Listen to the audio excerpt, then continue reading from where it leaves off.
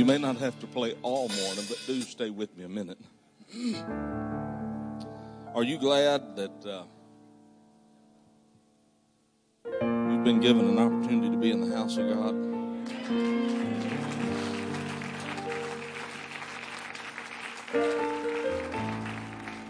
The alternatives are not attractive. And I think I've said this in your hearing before. I used to make uneducated comments about church and say how glad I am that I chose to be in the house of God today. And then a year or so ago, the Lord took me through a re-education process, and very kindly but forcefully, Brother Barr reminded me that I'd have no choice had he not been willing to go to a cross. And just reminded me over again that because he went to a cross, I had an opportunity to make a choice. And I cannot tell you how humbled I am to know that he cared enough about me. Oh God, even before creation, he cared enough about me to be willing to go to a cross, lay himself down, and let them drain his life from his body for me. Not knowing necessarily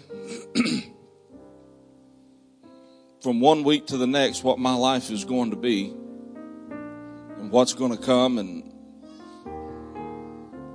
fly all the time, and I read the news just like you do. Airplanes disappear, and I have no idea. I have no idea. He's never told me how long I'm going to live. He's never told me that I would not go out of this world by a plane crash. He's never told me any of that. And from one week or day to the next, I have no idea what's coming. But what I do know, beyond the shadow of all doubt, is that whatever it is that does come, I have been given an opportunity to choose every single solitary day of my life to serve him. And I am going to do my very best to say yes to him every day. Your life, my life, full of uncertainties. My God, we never know what's coming from one day to the next. Change comes on our jobs, at the church, in our families, in our diet. I thought I was going to be skinny my whole life. What a shocker. But through it all, that one thing that remains consistent is the love of God, the grace of God, the will of God, God's purpose in me.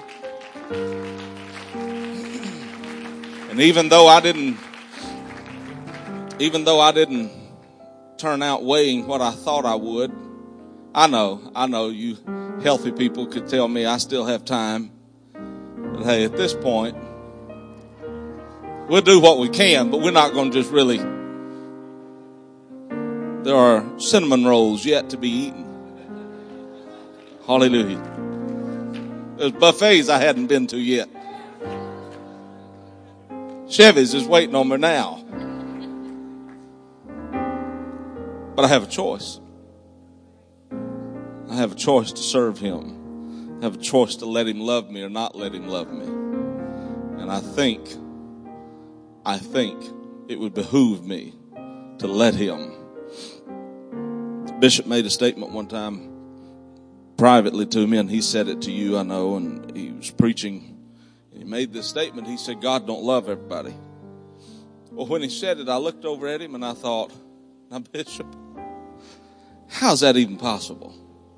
And then he went on to explain that love is something you do, not an emotion you have. And there are some people that just won't let God love them. And I can either spend my life trying to figure out whether or not I deserve it.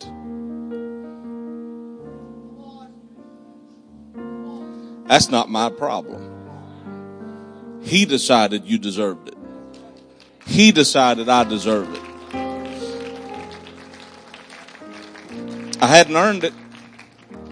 And if I was getting from God what I had earned, what I have with Him would be a lot less than what it is.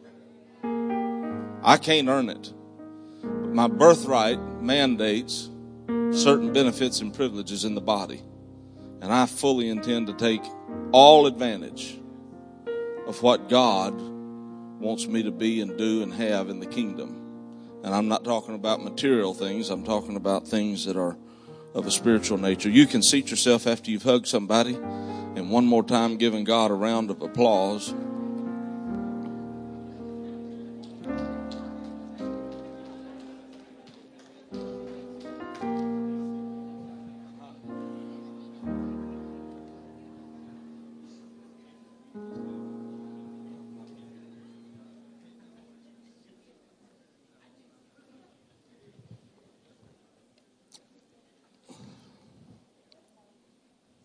Change. Things change.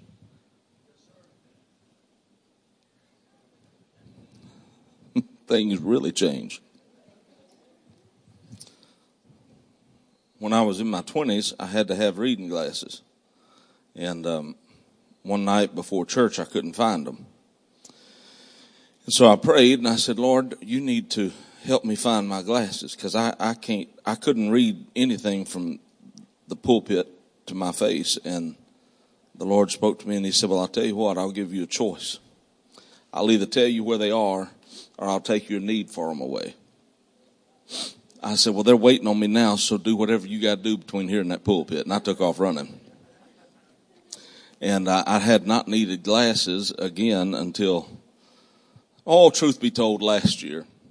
And I noticed one night, Sister Alders, I was reading my phone like this. And I didn't really notice it until my cheek got tired. And my wife mentioned something to me about my eyes, and I said, oh, I'm fine. And so months later, I'm still reading my phone a lot like this. And now I can see fine at distances. I wasn't doing that to read that away, but here I was one eye, and I thought, well, my right eye's just tired. So I went to an eye doctor, it's a friend of ours, and he read off, when he got through checking me, he read off some Greek word, and he said, this is what's wrong with your eyes. And in the Greek, it means you've got the eyes of an old man. So hold on with all that now. But things change. I want to read something to you in Acts chapter 1. Chapter 1, verse number 4. You can stay seated. We're just going to briefly read through here. Thank you, though. And being assembled, verse number 4, together with them, commanded them that they should not depart from Jerusalem. Everybody say, don't go anywhere. It's amazing to me how many supernatural things follow statements similar to that in the scripture. Jesus said, if you'll get in this boat with me and cross over. Now, he never told them what the condition of the boat would be when they got over there. And I think part of the dismay for some of us is, me anyway, the boat don't always look halfway through the storm or at the other side like it did when we started. But Jesus did supernatural things oftentimes after he made a commitment to them and asked them to make one back to him. Let us go. He's making a commitment to them. I'm going with you. Then he says, let us go to the other side. Let us cross over to the other side. He's making a commitment to them. If you'll stay with me like I'm going to stay with you, we'll all end up over there. And it's amazing to me how little principles like that in Scripture seem to elude us and just slip right under the door and we don't think about it. But God, I went through this terrible place. But 6 months before it happened, I was praying one day, and the Lord spoke to me, and he said, I'm about to take you through one of the darkest, deepest, lowest, most horrible experiences of your life. And if you'll remember what I just told you, you'll make it. Well, all I could remember immediately upon hearing that, Brother Whaley, was I'm fixing to go through hell.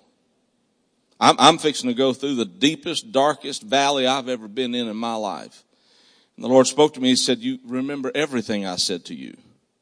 And then it dawned on me that the beginning of what he told me was, I'm about to take you through. And he said, if you'll remember that I said, forget where you're going, forget what you're about to go through. Just remember that before I let that happen, I've already made a commitment to you that I'm going to see you through it. And I registered it. I thought about it. I logged it away, and 6 months go by, and I hadn't really thought about it too much. And then I wake up one day and everything had changed. And I began to wonder a week or two in, a month or two in, to what lasted 16 months. I began to ask the Lord a couple of months in, where are you? Why is all of this happening? What's going on here? And the Lord very gently reminded me, I told you more than 6 months ago, 6 months before this started, I promised you that I would take you through. Now, if you'll hold on to that promise, if you'll stay true to that, this is going to be okay. And so it's amazing to me how many times we find ourselves in a tough spot that we think God don't know anything about. But the truth of the matter is, probably before we got there, God made us a promise. It may have come in the form of a prophetic word that I'm going to do X, Y, Z in your ministry, or I'm going to use you to do this, or I'm going to bring your children. Maybe moms in this room had a dream somewhere along the way, and God maybe spoke through a dream or through a man of God and said, your children, I have ordained your children to be used in the kingdom, and I'm going to do this through your anointing, and I'm going to anoint your children to do this. And then you look up, and your kids seem like they're 16,000 miles away from the church. They have no concept of God. They're living as though they were never raised in the church. They're acting and conducting themselves in a way that would not at all indicate they have any desire to serve God. But at those moments when we get really exasperated and we begin to feel hopeless, if we'll just remember that somewhere back up the street there, before we got into this dark stretch of highway, God somewhere made you a promise. And it don't matter where your kids go. It don't matter what your health report says. It don't matter what's going on around you, what's happening to everybody else. You've got an eternal word somewhere that preceded where you are now. Somewhere before you got here, God had already established the end of this deal. Somewhere before this valley started, God had already made it clear there's going to be an end to this somewhere down the way. So I've tried to practice this. I haven't really got it mastered yet, but I'm working on it. But I'm trying to get to the place more and more every day that I worry about the details less and less and less. I just need to know where I'm supposed to be, what I'm supposed to be doing, and what time do you need me to be there. My place in the kingdom is to simply be obedient to God. Outside of that, none of the rest of this matters to me. I don't care if I've got to get on a plane and fly to Singapore. Now, I don't like flying that long at a time because my back don't like it. And my other areas of my body don't like sitting for that long. I just say it that way. But if God tells me to fly to Singapore, I'm going to get on a plane and fly to Singapore. If he tells me to walk to Canada, I guess I'll walk to Canada. The point being, I've got a purpose that supersedes the conditions I find myself in. And we never know what supernatural thing is about to come around the corner. And if we check out in a moment of difficulty and in a moment of hardship and in a moment where everything seems to be contrary to what we thought it was going to be, we're going to miss something supernatural. So I've made my commitment to God that I'm not going to do that. If he'll help me at all, I'm not going to check out on the process before the promise gets here. Being assembled together with them, commanded them that they should not depart. I ought to just stop right there and let's go eat. They should not depart. He commanded them, don't go anywhere. Look at your neighbor and tell them, stay with the ship. Do you think that ark never stunk?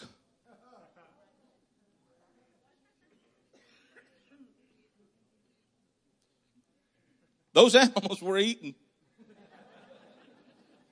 And of course, you know how that all works. One window in the joint. Are you kidding me? Ain't no ventilation up in that little boat, I promise you. The place stunk. It was nasty. But the stink any day will always be better than what's going on outside the boat. You may not like what it smells like in the boat, but stay in the boat. You may not like who's in the stall next to you in the boat, but stay with the boat. I'm gonna stay on it. I'm gonna stay on it. I'm gonna stay on this boat. I ain't worried about who's driving it. I'm just gonna stay on what's on top of the water. If we still floating, baby, I don't care who's in the cockpit. If we still floating and flying, I don't care who's driving the machinery. Just keep it in the air till we get to the right runway. That's all I'm worried about. You've got to have a lot of faith to fly. They locked that door up there. You don't know if that dude really knows what he's doing or not, or if he's drunk. Ain't no telling how many pilots the purpose of God in the people of God has benefited the pilots on however many flights we've been on. If it wasn't for you being in the storm you're in, the other people in that same storm with you might have already sunk. Maybe God said, I want you to go through this with your family so I don't lose your whole family. I don't know why your kids, you in the same mess with your children, so God's got something supernatural to work with in that storm. You better stay with the stinking boat. You sit around and fuss and gripe all you want to about the condition of the boat, but you better not climb out the one window you got.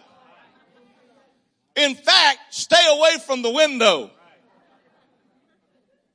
You ain't climbing back in.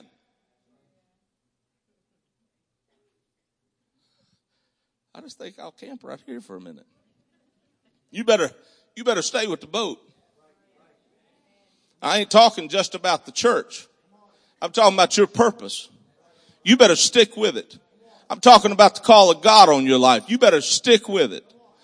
I know it may not have happened yet. I know it may not have happened quite like you. Look at me. I told you I thought I was going to be skinny.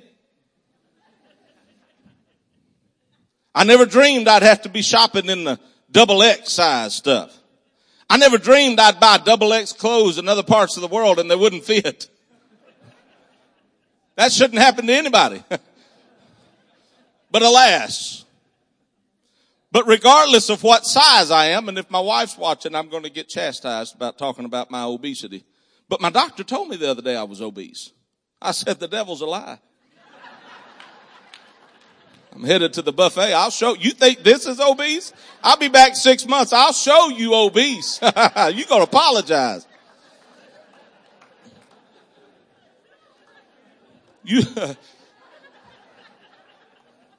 I got 2 notches left in this belt I'm wearing right now. This ain't obese. Obese is when the junk you got won't buckle. Isn't that right? Oh, you thick people say amen. That wasn't near enough, but we'll let it slide. You better stick with the ship. Let us go over, he said. He didn't tell them what the condition of that boat was going to be when they got over there.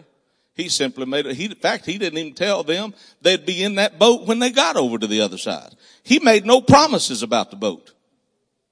He made a promise about the journey. He made a promise about the destination. And in making a promise about the destination, that promise superseded whatever mode of travel he was going to select between start and finish. And it was up to the people who started with him to stay with him. He was going to provide them a promise, not transportation. He was going to provide them with a promise. And he didn't tell them, hang on to the boat. He said, hang on to this word. The disciples in the boat with him that one night wake him up. And in my opinion, it's like the greatest insult ever given to God.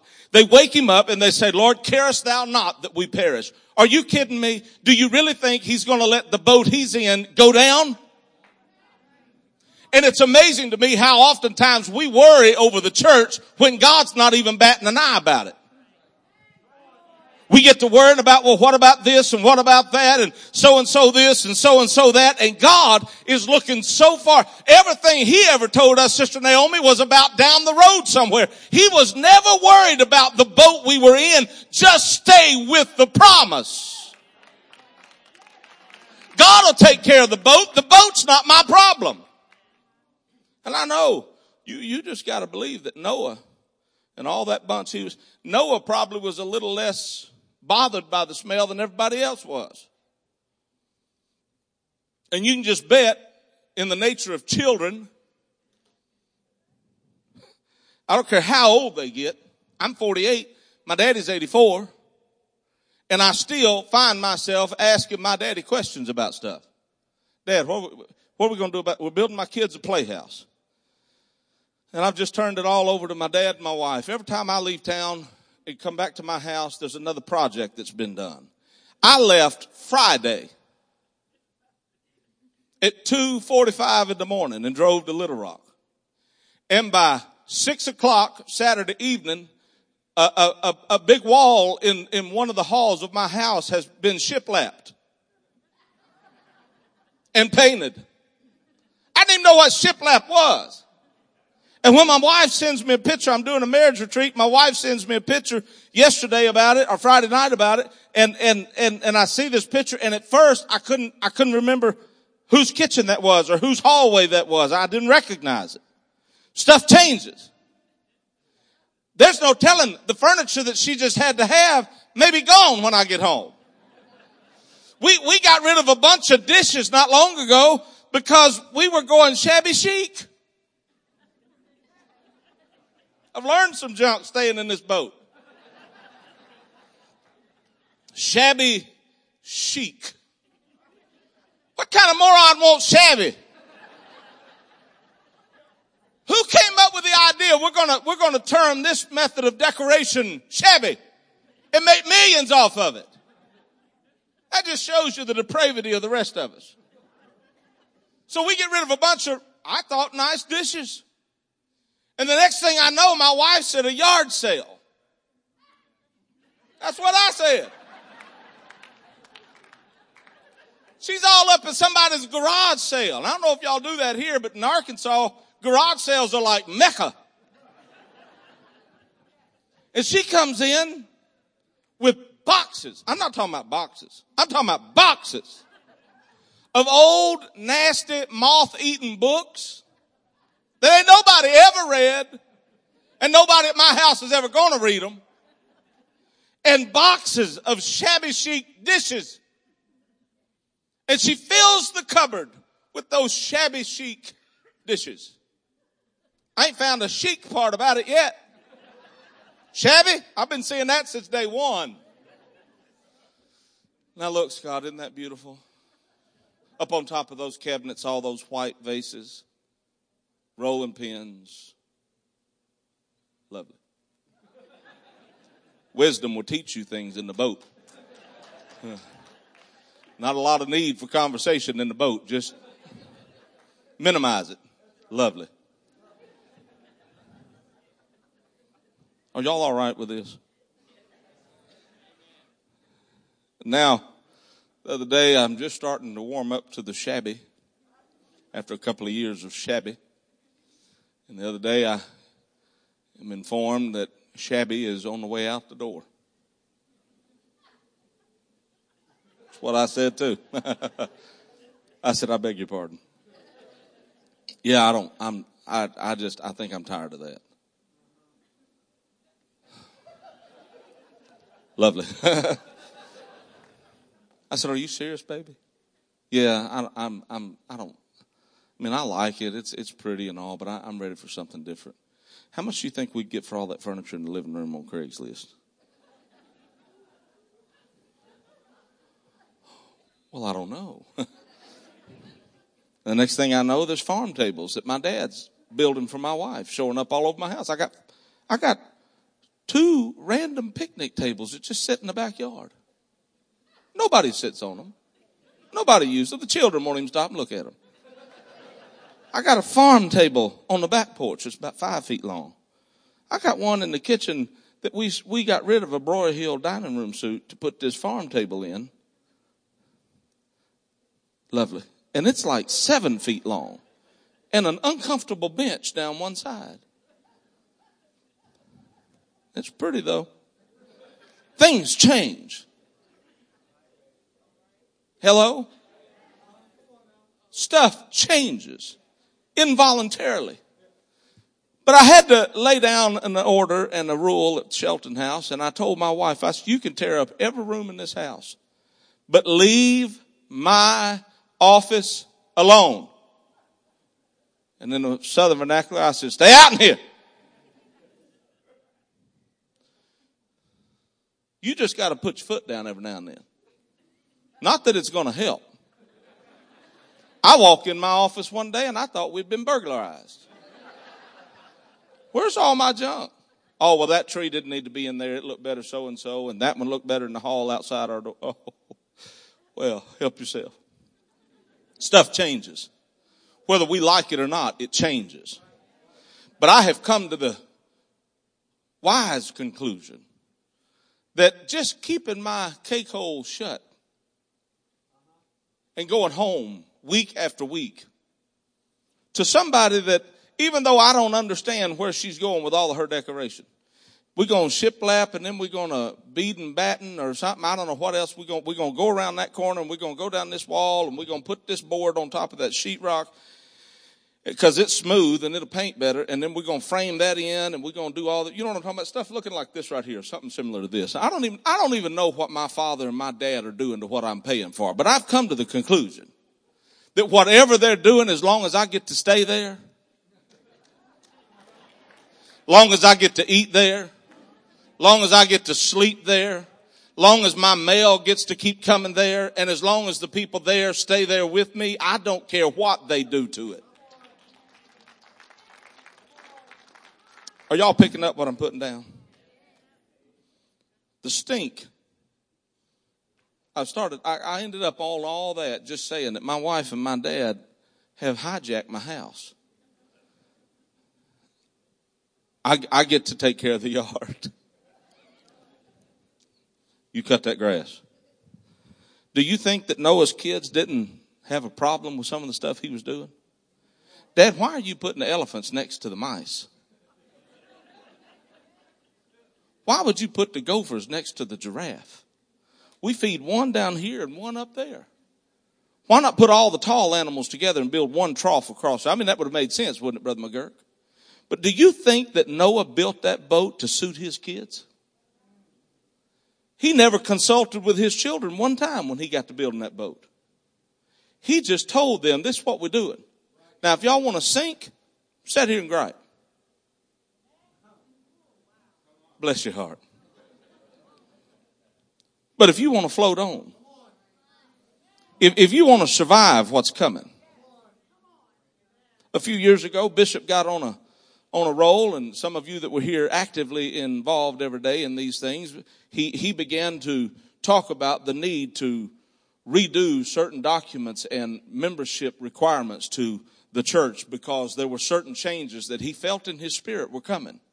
And I have to be honest with you, when I first heard all this and they started forwarding emails to me and I was trying to read them and keep up with it and I'm reading all this stuff. After a while, one document turns into another and it all just runs together and I couldn't keep it all straight in my head. And there was a time or two I thought, I understand if this ever happens why these kinds of things would be necessary, but I don't understand necessarily why we're doing it right now. It just don't seem like this is a problem. But the Lord had spoken to Bishop and he began to put into motion what God had told him. We need to shore some things up. We need to bridge some spaces here. We need to fill in some gaps over here. We need to establish some perimeters and some guidelines. And then lo and behold, the Supreme Court, about 2.5 years after all of that was done, the Supreme Court makes a decision that now is affecting the church in a way it never has before. And things are changing. I don't know if you've noticed this or not, but things are changing. And all the change in the boat is not always about the boat. Sometimes it's about the upcoming storm.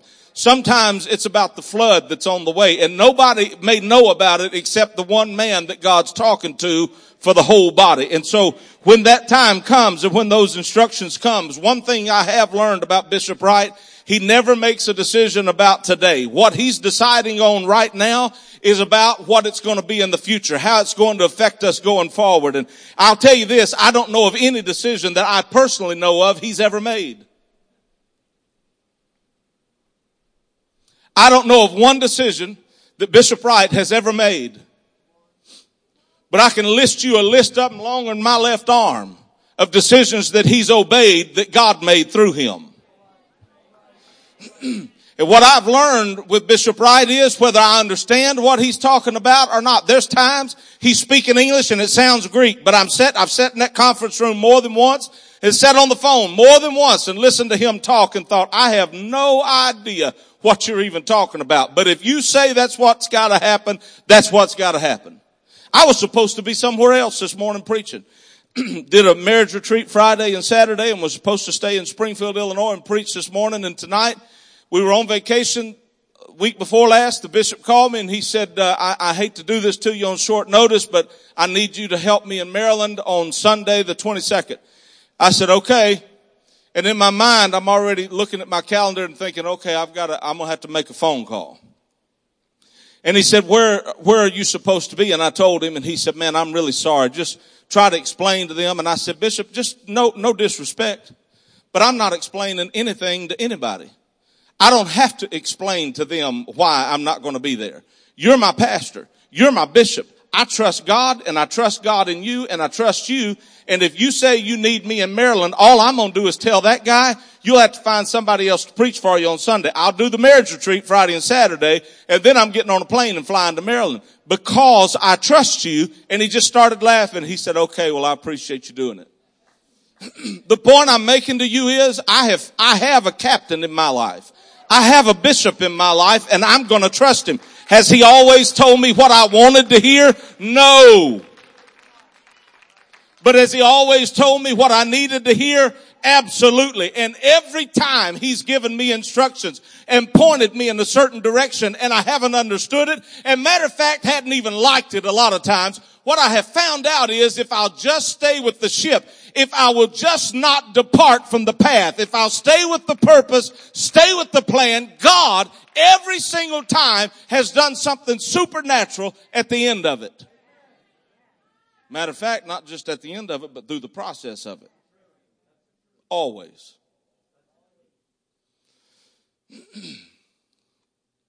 Did Noah's kids appreciate that boat?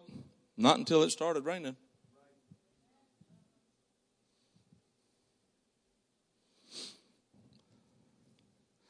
It's going to rain. And when the Supreme Court did what it did, I was very thankful that Bishop had done what he did. I better get a little bit more of an amen than that. Do not depart from Jerusalem, but wait. Don't depart. All right, if I can't leave, what am I doing now? Wait. How long?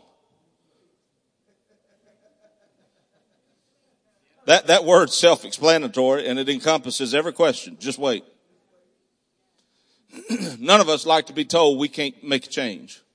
None of us like to be told that we can't do what we want to do. None of us we'll submit. I appreciate submission and I'm going to stay submitted, but I got to tell you, it's not always easy.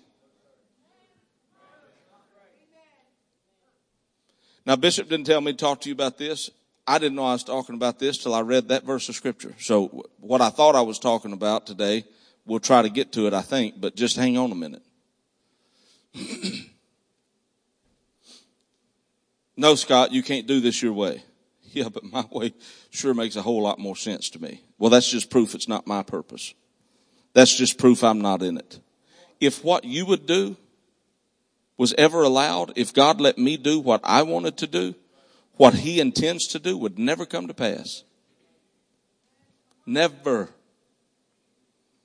In fact, if you can figure out how to make what you want to do happen, probably in God. Because when God starts giving instructions, they don't make sense. Matter of fact, every time God's ever made a major change in my life and direction of ministry or whatever, and I've tried to explain that to other people, my family, whoever, I have always been looked at like I was falling off a cabbage wagon. Nobody can, when you left Maui and came here, it didn't make sense. Okay, leave Maui and go to the West Coast, but really all the way to the East Coast? From Maui? What's that, like 25,000 miles or something? It don't make sense. And sometimes it will not make sense until it's all said and done. And sometimes even when it's said and done, it don't make sense. All you know is you have peace with where you are. It may not be easy, and being easy and having peace is not the same thing. There have been a lot of times what I was going through wasn't easy, and it felt like I was fighting the devil on every turn, but I had peace being in that. I knew I was in a storm. I knew the decision I'd made, Brother Joel, and put me in the middle of a storm. But I also knew that I did what God told me to do, and by doing what God told me to do, I ended up in a mess that I personally would have avoided if I had been given the option. But I obeyed God, and the instructions God gave me said turn left here. I turned left here, and I'm in the middle of a hurricane, but there was a beautiful day on the other side of the street. It doesn't mean being in the will of God doesn't mean everything's going to work out just like I thought it was going to. It don't mean it's going to be easy. It don't mean it's going to be comfortable. Matter of fact, oftentimes the will of God is going to include a lot of things that are uncomfortable. You will suffer persecution. That's what the book says. So that just stands to reason that if I obey God, there's going to be some measure of discomfort in the fact that I'm doing what God's called me to do. But if I will stay with the boat, if I'll stick with the plan, well, that's what Secret Agent Oso says. It's all part of the plan, folks. If you don't have children, you're missing out on some great wisdom. It's all part of the plan. And as you well know, God never reveals the entirety of the plan to anybody. He basically is going to tell us step by step by step what's coming. Do it now. And there's not going to be a lot of advance notice about, okay, well, we got 6 months to No, we're turning left now. When the GPS tells you to do something and you think the GPS is wrong, which by the way, I changed the voice on Siri.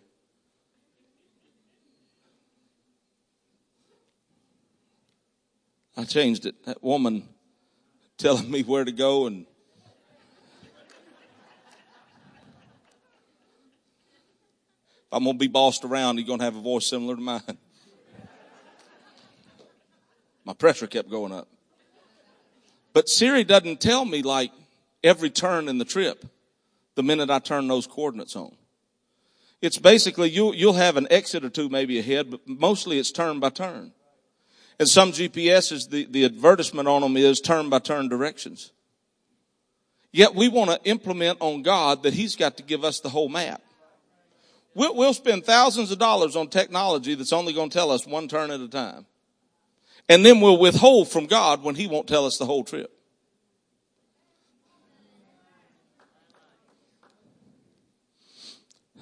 But wait.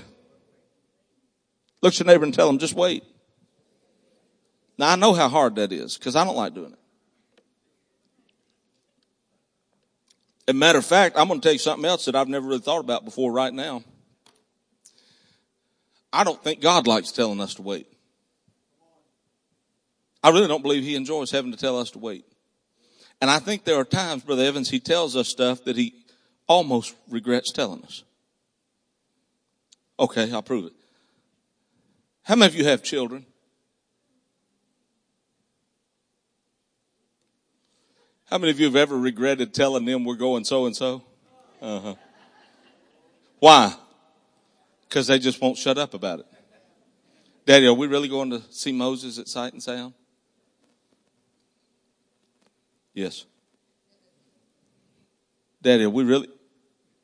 Yes. Daddy, are you lying? No, I don't lie to you. Are you teasing me, Daddy? No. We're really going, Daddy? Eliana? Erica? Erica came along and we ended up with an echo in the house. Daddy, are we going? Whatever Eliana says, Erica echoes it. Just boom, boom, boom. Eliana, we're going to Sight and Sound. Erica, we're going to Sight and Sound.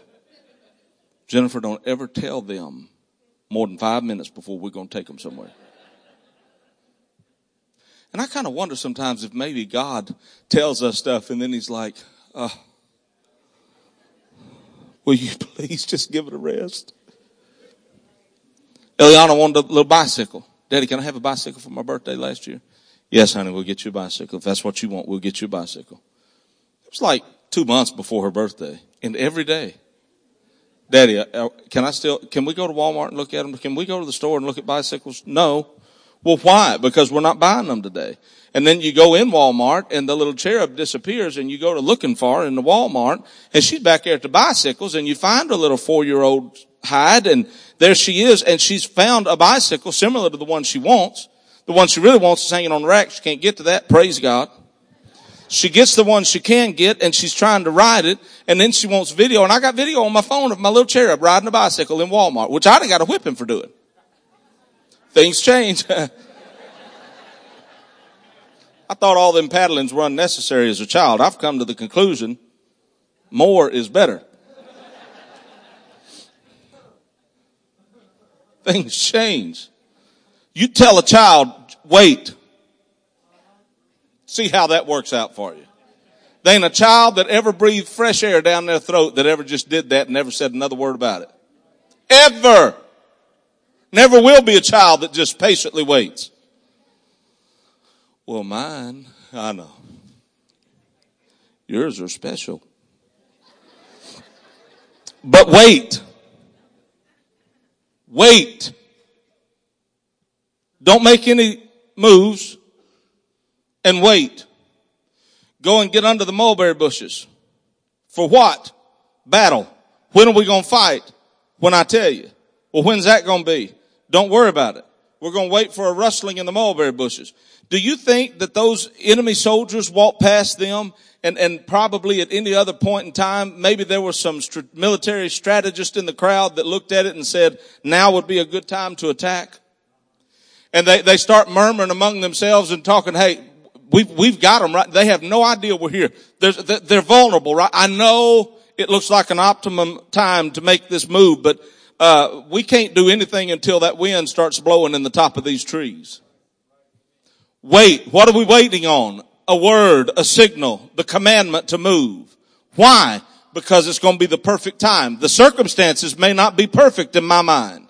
What I'm looking at may not make a whole lot of sense. What I'm seeing play out in front of me may not make any sense at all. But if I trust the nature and the character of God, I've got no other recourse but to trust Him and wait. I'm not going to move left or right. I'm not going to jump out of cover. And if they had jumped out of the cover they were in, they may have been slaughtered. Because while they're looking down at the enemy passing in front of them, you have no idea what may be behind you trying to find you.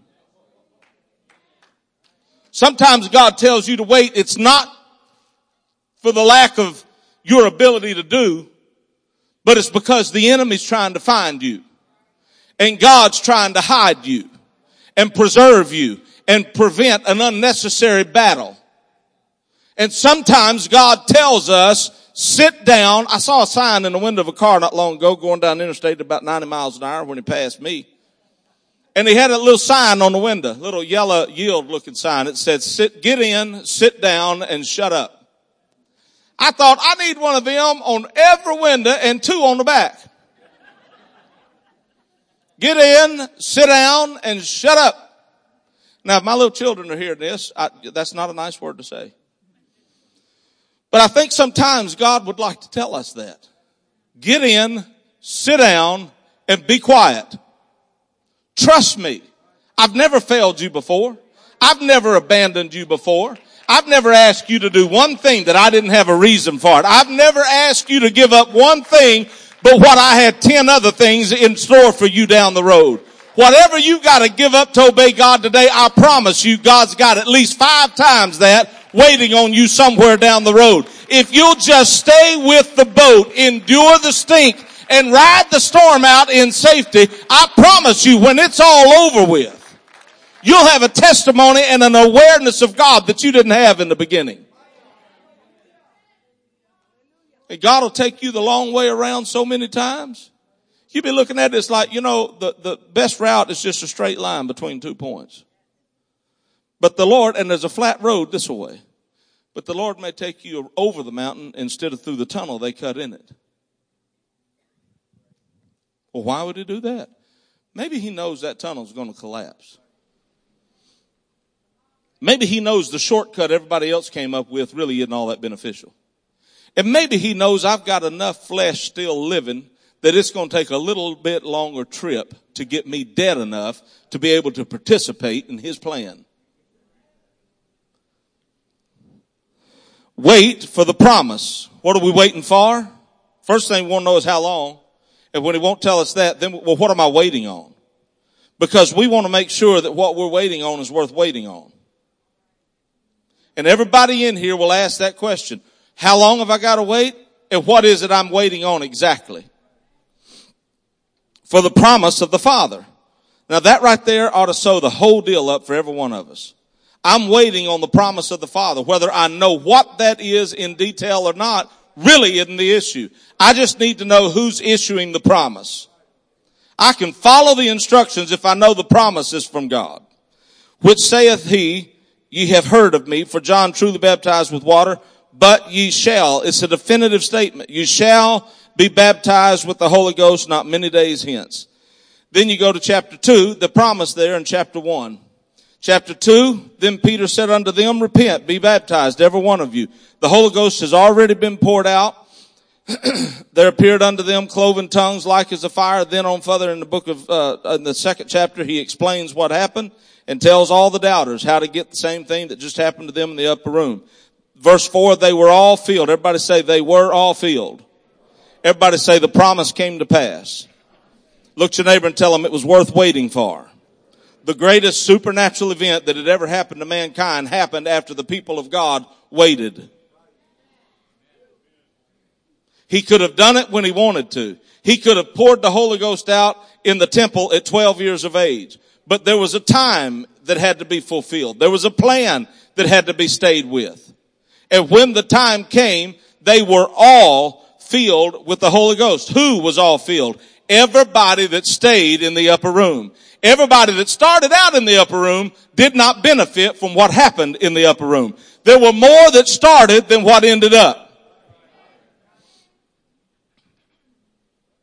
And on a Sunday night shouting service, when God prophetically gives us direction, it's easy for all of us to jump up and say, my God, I'm with it. But you let then that be followed up with, but wait. Wait a minute, I thought we were in revival. I thought there was a season moving now. There is. And he's stirring our faith up so he can speak. Every time God moves in our churches, it's not so he can do something right now. Sometimes God has to bring a reviving of the saints, a reviving of the body, so he can speak something prophetic to us. Brother Morgan's been here for months. He's been speaking prophetically. He's been stirring the faith of the body up. You've prayed more people through this year by this time than you have in a while by this time. More people have gotten the Holy Ghost at this point this year than they did last year or the year before by this time. So there's an indicator that, hey, the promise is worth waiting for. The promise is a minimum of 500. If I remember correctly, that number's been on the screen every service when Brother Morgan's here. 500. We're expecting at least 500. But if we're not careful, we'll get dismayed and discontent if it don't happen right now. Why wouldn't God do it in this season of revival? Because sometimes God has to get us into a place of a revived condition so we have an elevated spirit of faith and gift of faith operating so he can speak something to us that we'll actually believe.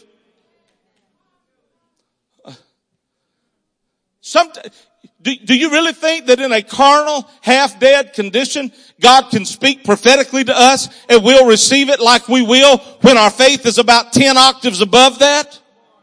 When you're looking around and he's confirming with people getting the Holy Ghost and different things taking place and he's confirming what he's saying, the gift of faith is operating. In every service and every week our faith goes higher and higher. And promise after promise after promise keeps coming across this pulpit.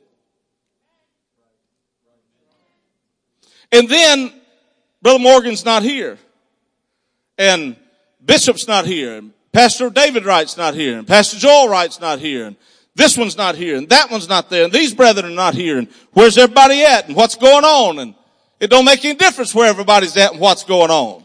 What did God say to me? I'm not shouting about what he's done only. I'm shouting about what he said. I'm shouting about what he promised me. Hey, I promise you, if the day-to-day stuff was what made me serve God, there's some days I'd quit. And you all sanctified playing like you would. But he don't roll the water back every day. He don't write his finger across the heavens every day. He doesn't speak every day like he does some days. He don't get as close to me some days as he did the day before. There are some days, Brother Barr, I can't even feel like I find him. I just have to operate on the fact that I know him. But when I don't have a fresh word every single day, when there's not a fresh rhema every day, and I don't have those goosebumps, and I don't feel what I felt, it doesn't change the last word that I got from him. It doesn't negate my promises that I've got from him. It doesn't change anything between me and him. My relationship with God is not about what he has done. It's about what he's doing and going to continue to do. My trust in him is based on what I understand about his character. I don't need him to give me a nugget miracle every day. I don't have a problem with him, but I don't need one of these little nugget miracles every day to keep me following crumbs. I've got a word that I can't get out of my head. I've got a word that echoes through the corridors of my mind and my spirit every single day.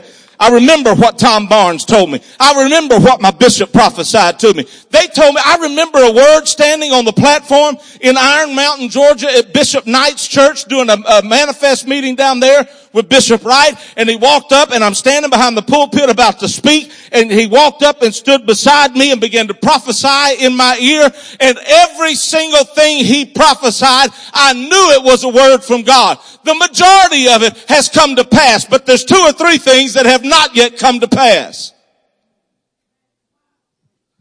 And that's what keeps me going.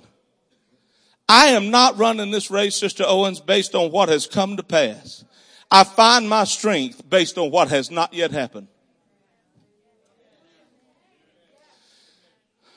If your walk with God is predicated on what he's done for you, memory lane gets long. And the longer memory lane gets, the harder it is to remember what he did back there. But when you've got a promise that's attached to the character of God, and you know that in his character, what he has said he will do, he will do. And the longer it goes, my faith just gets stronger in the promise. Why? Because God is not a man that he should lie, nor the son of man that he should repent. If he says it, he'll do it. It don't matter how long it takes. It don't matter what I've got to go through to get to it. If God said it, he'll do it. He cannot, he will not, has never, and will never lie to you. And if he promised me something, it don't matter how many Egyptian airplanes go down. It don't matter how many terrorist bombs go off. The people of God can walk freely through the street. We can get on any plane we want to, and it's going to be all right. And if they have tried to sabotage it, God will override it, and you'll get where you're going, not because of what he's done, but because of what he said he will do and has not yet done. Some of you have got some promises that have not yet come to pass, and you ought to be shouting your face off every single church service, not about what God's done, but about what God is going to do, but has not yet done. I know a woman that lived with cancer in her body for over 20 years. She asked me one day, can you tell me when I'm going to die? I said, absolutely. I can tell you the very day it's coming. When? I said, when your purpose in this world is over and the plan of God for you is done and God has achieved through your life everything he wants to do, that day you're going home. But not until then. I don't care if there's cancer in every organ in your body. The promise and the power of that promise will supersede whatever storm you find yourself going through. I'm not here because of what he's done. I'm thankful. It's an encouragement. It's a faith builder, but it's not what I'm committed to. I am not committed to our history. I'm loyal to it, but my commitment is to our destiny. My commitment is to our future. My commitment is to our promise. Not the answers I've already got, Sister Owens. Not them. What I'm committed to is what's still yet to come. I get up in the morning looking forward to every day. It may be, I get up slower now than I did 20 years ago, brother. I do, I admit it, but I try to look athletic and I spring around. But the load on the springs only allows for this much leap. I used to be able to prance like a young deer throughout the house. Things have changed. And it doesn't matter to me if I could run the 40-yard dash in 3.8 seconds or not. I can't even think 40-yard dash in 3.8 seconds. I can't say 40-yard dash in 3 seconds. It don't matter how fast I can run. It don't matter how tall I can jump, how high I can jump. It doesn't matter how much weight I can bench press. It doesn't matter how many miles I have flown. In the last 15 years, my travel in the kingdom's business alone is over right at about 1 million miles. And it don't matter if the next 15 years is another 1 million miles. It doesn't matter if it's 2 million miles before I see it come to pass. There are days when I wonder, what in the world am I doing sitting on this plane? And I remember what Bishop Wright said to me in Iron Mountain, Georgia. I remember what Brother Howard walked up 5 minutes later and said to me a second time, verbatim, every word that Bishop Wright said out of the mouth of 2 or 3 witnesses. And then as that time has passed and other time has come, I've had to reference those 2 words and remember, God made me some promise that has not yet come to pass. And until that happens, I'm not going to waver in my commitment to God. I may not run as fast as I used to, and I may not shout as often as I used to, but I promise you, if you'll be patient with me, I'll come back around. Because I am tethered to something that's greater than what I'm going through. I'm harnessed to something that's greater than what I'm going through. I'm being pulled along by something that's more powerful than what's trying to pull me down. He commanded them not to depart from Jerusalem. And then he told them, you can't leave and you gotta wait. What are we waiting on? The promise of the Father. That's in chapter 1. Chapter 2, the promise is poured out. They were all filled. Who is all? All who obeyed the instructions of chapter 1.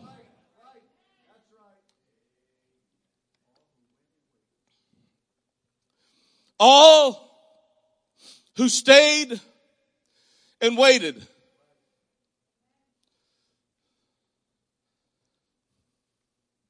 They were excited to be in that upper room on day 1. Their faith was at an all-time high. How else would you get hundreds of people in a room with no indoor plumbing,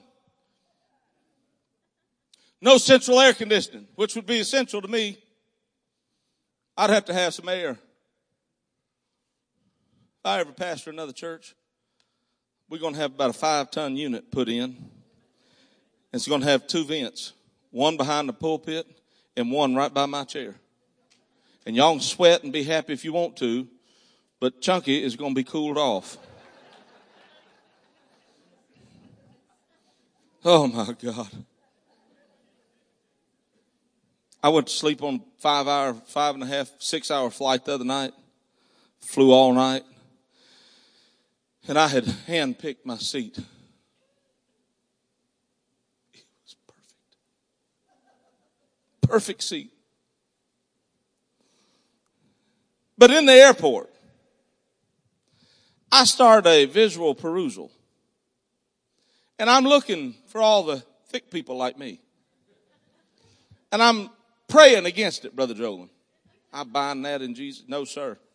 And I'm not pointing at you because I'm just pointing.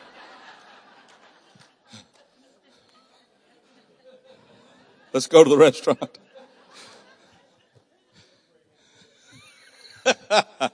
But the thing is, I know there's people looking at me saying, oh God, please don't let me sit by that man.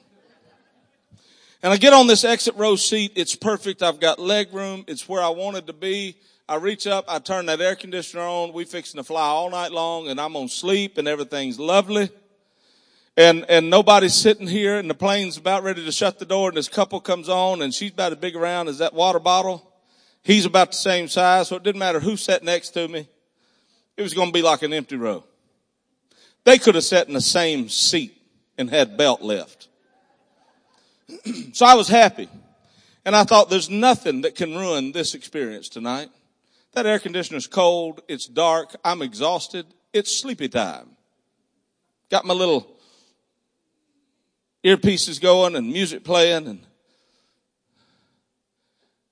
I'm just about to drift off. We ain't even shut the door yet. And that thing, it was that woman. She's sitting beside me, and she looked like a dog over in that seat, just going round and round and round, trying to get her little bed made out over there. And I looked at her, and she caught my eye, because I stared at her till she looked.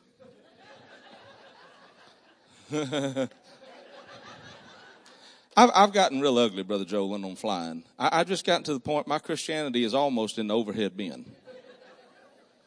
And I looked at her until she looked at me, and she stopped, and she settled down in that chair. I knew it wasn't turbulence because we ain't left nowhere. I look over. I don't know how she had done it, but a half of her body was over the armrest in my seat. And it's one of them solid armrests. And I'm thinking, I bought everything from here, and unless you're about to come out of your pocket with some money, get out of my seat. I put the elbow to her. In Jesus' name I did it. I was headed somewhere.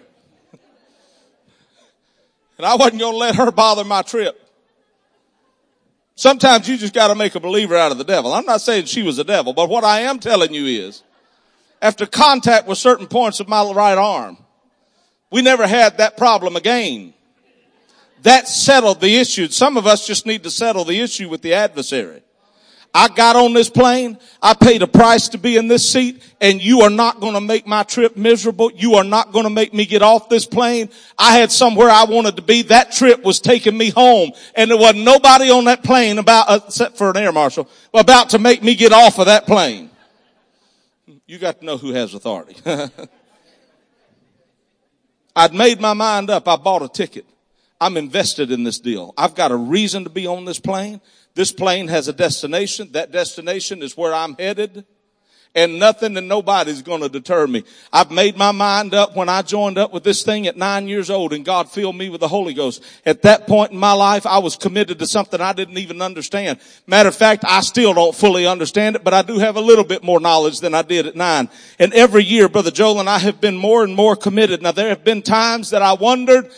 Not long ago, I called Bishop. We were talking, and I said, I wonder sometimes, or maybe I texted him. I said, I just wonder if I'm making any difference. I wonder if I'm thinking about all the traveling that I do, and I'm away from my family a third of the year, literally over 125 days a year minimum. I'm away from my family. And I wonder, is it worth it? What's the deal? And then Bishop, you know how he is. He can just ground you, just boom, pow. He said, that's not your problem. You're not supposed to make a difference. You're supposed to obey God and do what God's called you to do. I was needing some sympathy. I was needing the bishop to say, I understand, Scott. I know what you're going through, son. I'm praying for you every day. God's going to bless you. And he didn't say nothing about God's going to honor you. God's going to reward you. God's going to bless. He just told me you've got a reason to do what you do, and you better stay true to the reason you're doing what you're doing. He didn't promise me it was going to get easier. He didn't promise me that I was going to like it. He didn't promise me none of that. I've gotten off of planes and left the airport and went straight to my chiropractor's office. Walked in. He starts adjusting my back and he says, roll over. What? What have you done to yourself? What are you talking about? You've got 2 ribs out of place. Where have you been? What have you done? I was sitting on a plane next to a man that I finally asked the brother, I need to know what your dimensions are.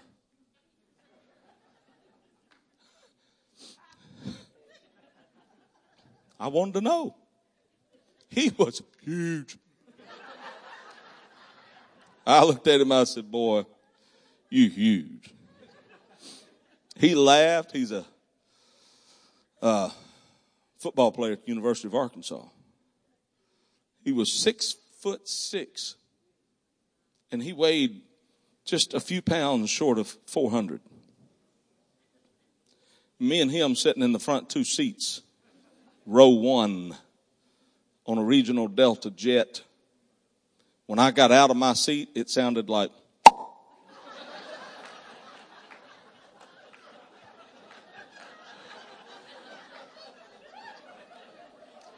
God bless you. That may have been the day I checked with Bishop about why I'm doing this. No sympathy.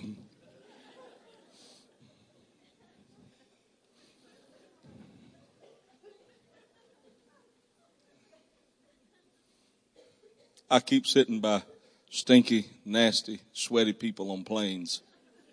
I keep driving. I keep leaving my family. Thursday night, as I was packing, getting ready for bed, Erica's already asleep. Eliana's sitting in there on our bed. And I'd pack something, she'd take it out. I'd pack it, she'd take it out.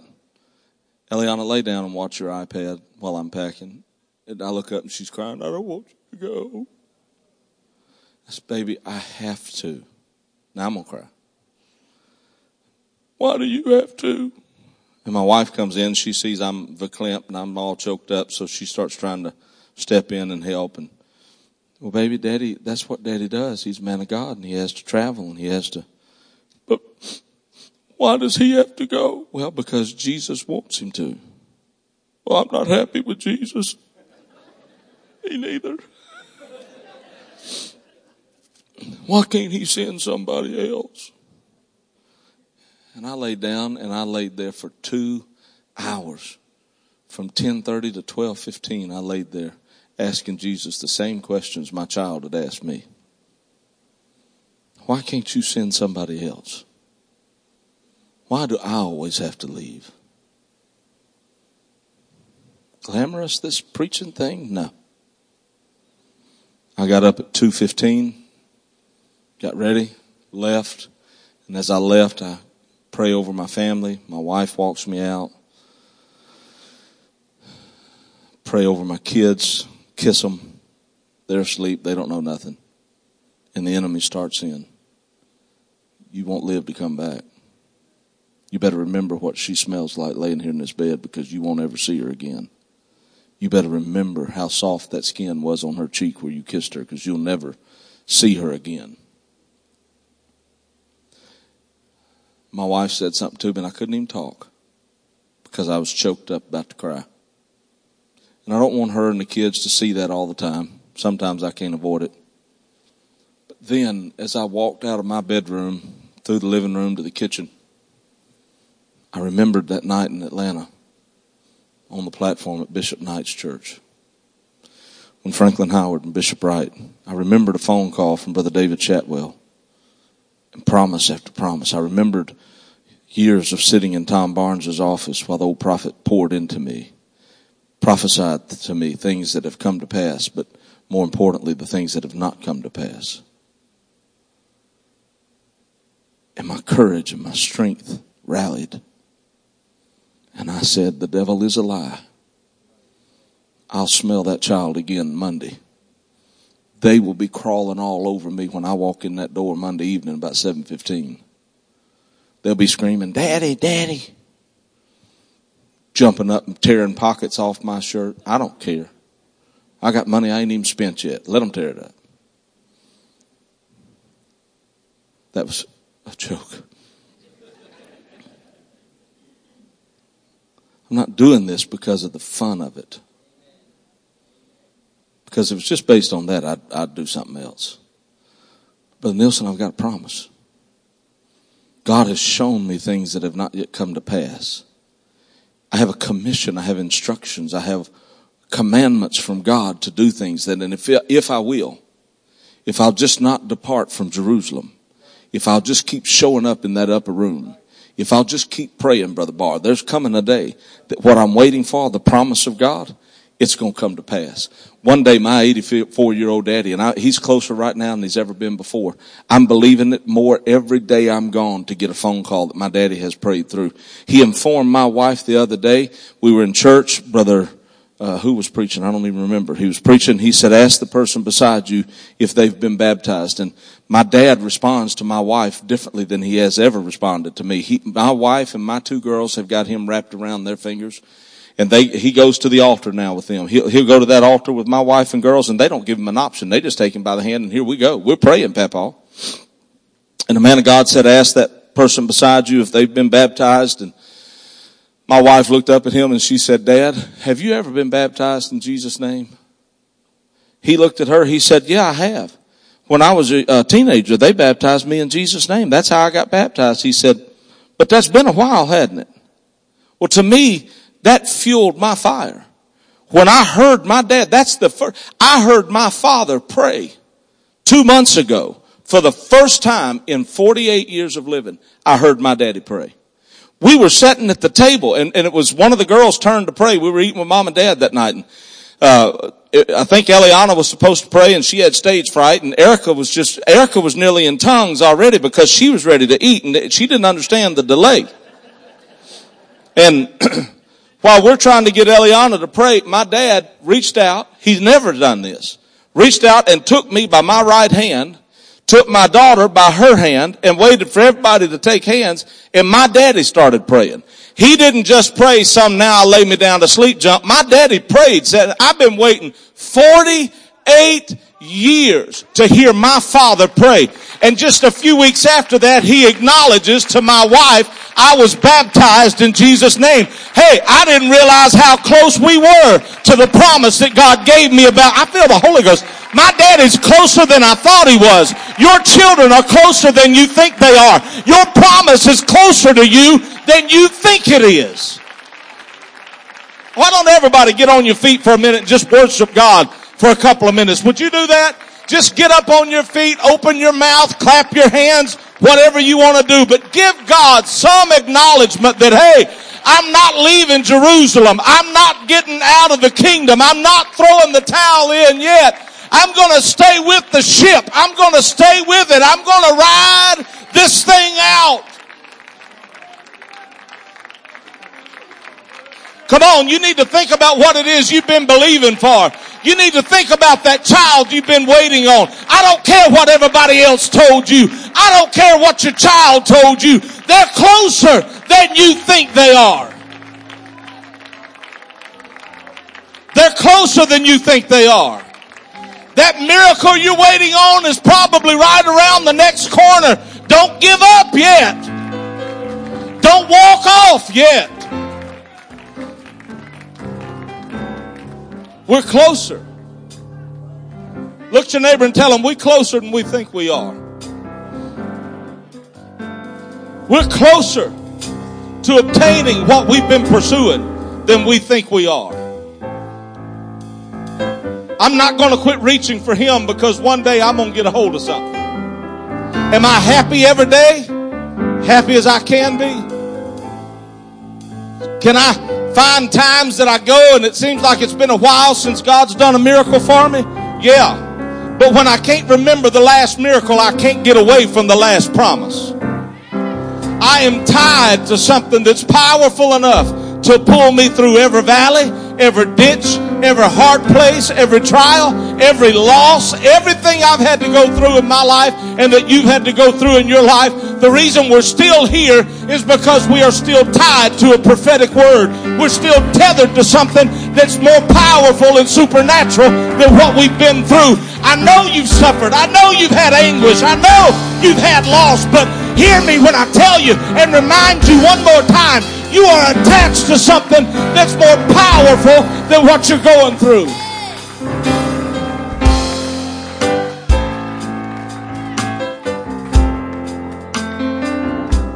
I think about that Andre Crouch song, Take Me Back.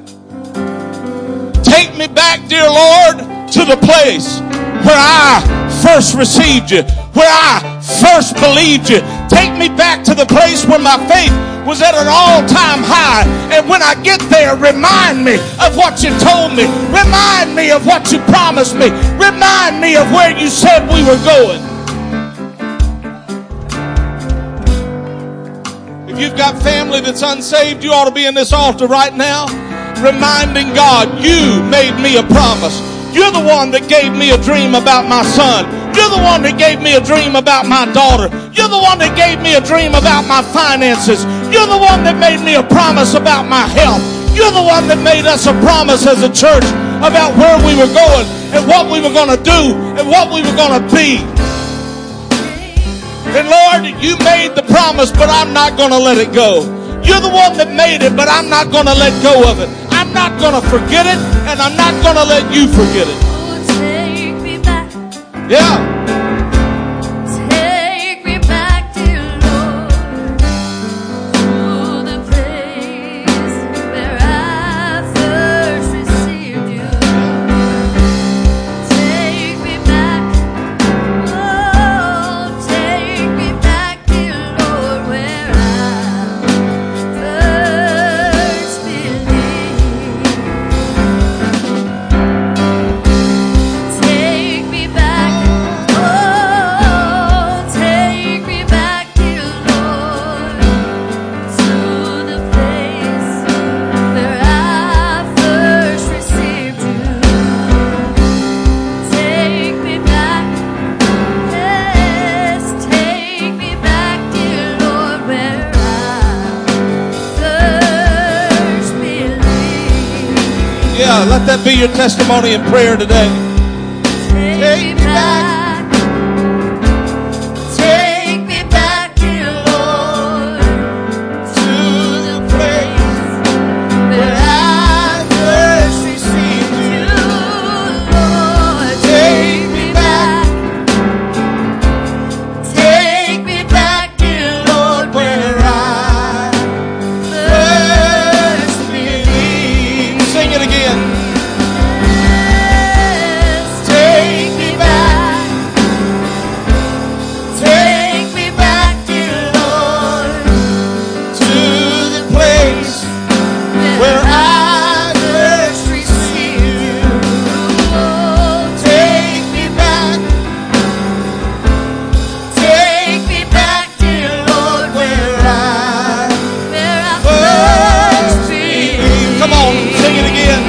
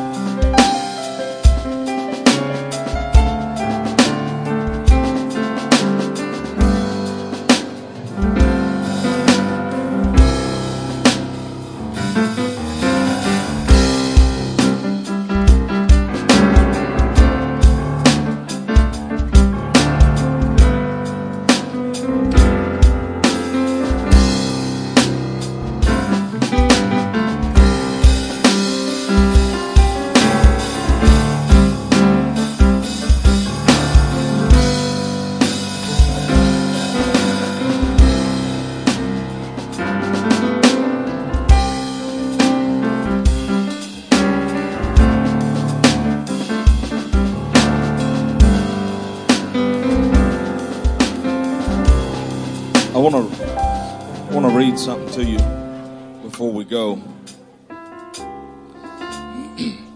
It was prophesied in chapter 1. It was done in chapter 2. Now the result of it is in chapter 3. The promise was given in 1. The promise was received in 2. And the promise was manifested in chapter 3. Peter and John went up together into the temple at the hour of prayer, being the 9th hour. And a certain man, lame from his mother's womb, was carried, who they laid daily, everybody say every day, at the gate of the temple, which is called Beautiful, to ask alms of them that entered into the temple, who seeing Peter and John about to go into the temple, asking alms. And Peter, fastening his eyes upon him with John, said, Look upon us. And he gave heed unto them, expecting to receive something. Then Peter said, Silver and gold have I none, but such as I have, give I thee. In the name of Jesus Christ of Nazareth, rise up and walk. He took him by the right hand, lifted him up, and immediately his feet and ankle bones received strength. That promise was not just that the Holy Ghost was going to be poured out, but the promise also included this. You shall be endued with power after that the Holy Ghost has come upon you. God is not just taking us to a place as an individual or as a church where we're just going to keep doing what we've done every day. They laid this man crippled every day at the gate of the temple. The church had walked past him for years, incapable of doing anything for him. They didn't have the power to do anything for him. But the chapter after the Holy Ghost is poured out, Peter, without even understanding what exactly it was in fullness that he had, sees this sick man differently than he had ever seen him before.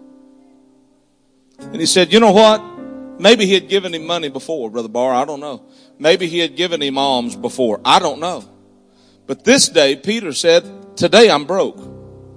I'm a little bit busted today. But what I have is something I've never had. Maybe he had been broke before, Sister Owens. He'd walked past that lame man before and said, dude, I'm sorry, I don't have anything to give you. I wish I had some money. If I did, I'd give it to you. But today something's different. I still don't have any money. I'm going to tell you that up front. I can't give you what you're here asking for. I can give you what you have no idea to ask for. When you received the baptism of the Holy Ghost, God gave you power to not just make promises, but to make good on them. He gave you power to lay hands on the sick and see them recover. He gave you power to pray with people in the altar that need something from God. And when you touch their head, when you make contact with them, when you pray for them, even though every promise God's made you hadn't come to pass, you've got power right now to do things that you don't even know you're capable of doing. And the person you're praying for don't even know to ask for it. You understand what I'm telling you? You're more powerful than you realize. All of us are. We were promised a promise. We were given a promise. Now it's time for us to manifest the promise while we're waiting on the next one. Don't just sit idle in the church waiting to see what's around the next bend. Be busy right here where we are. At this spot in the road, be doing something. Be laying hands on somebody. No, my kid's not saved yet, but bless God, till they get here, I'm going to pray for yours. No, my body hadn't been healed yet, but till it gets healed, I'm going to pray for yours. No, my finances haven't recovered from the recession yet, but until they do, I'm going to bless you. I'm going to do everything I can to be a blessing to somebody else. Don't wait on everything to align and all the stars to be perfect. You've got something in you that needs to be manifested in the kingdom and in the world you live in every single day. So while you wait, manifest the promise you've already received. Will you do that? Lift your hands one more time. Brother Whittington, do you want? Lift your hands one more time, Lord. In Jesus' name. Lord, we're reminded again today, and I think I can say this confidently. Nobody here is wanting to check out, but we are reminded again today that it's worth waiting for. Lord, I don't know when every promise you've made me is going to come to pass. I don't know. And yes, I'll admit it, sometimes I get weary waiting. But Lord, I'm making a commitment to you. I'm going to commit myself to waiting on those promises. And while I'm waiting, I'm going to lay hands on the lame. I'm going to lay hands on the sick and the halt and the maimed and the blind and the deaf and the dumb and the dead. Lord, I'm going to pray for everybody else just like I want somebody praying for me, because even though I have not obtained every promise you've made me, the manifestation of supernatural power from heaven should be taking place in me on a daily basis. The gifts of the Spirit ought to be working through me and in me every single day. Supernatural apostolic ministry ought to be taking place in me every single solitary day. So Lord, I'm committing to you that I'm going to manifest you. I'm going to reveal the power of the Holy Ghost in me every day while I wait to obtain those other promises. And in the process of all of this, the kingdom is going to expand. The kingdom is going to grow. People are going to be set free. People are going to be delivered. People are going to be brought out of darkness and bondage. And Lord, even as frustrating as it may be, we're going to continue on in what you have brought us to and through. In Jesus' name, I plead the blood over these precious people today.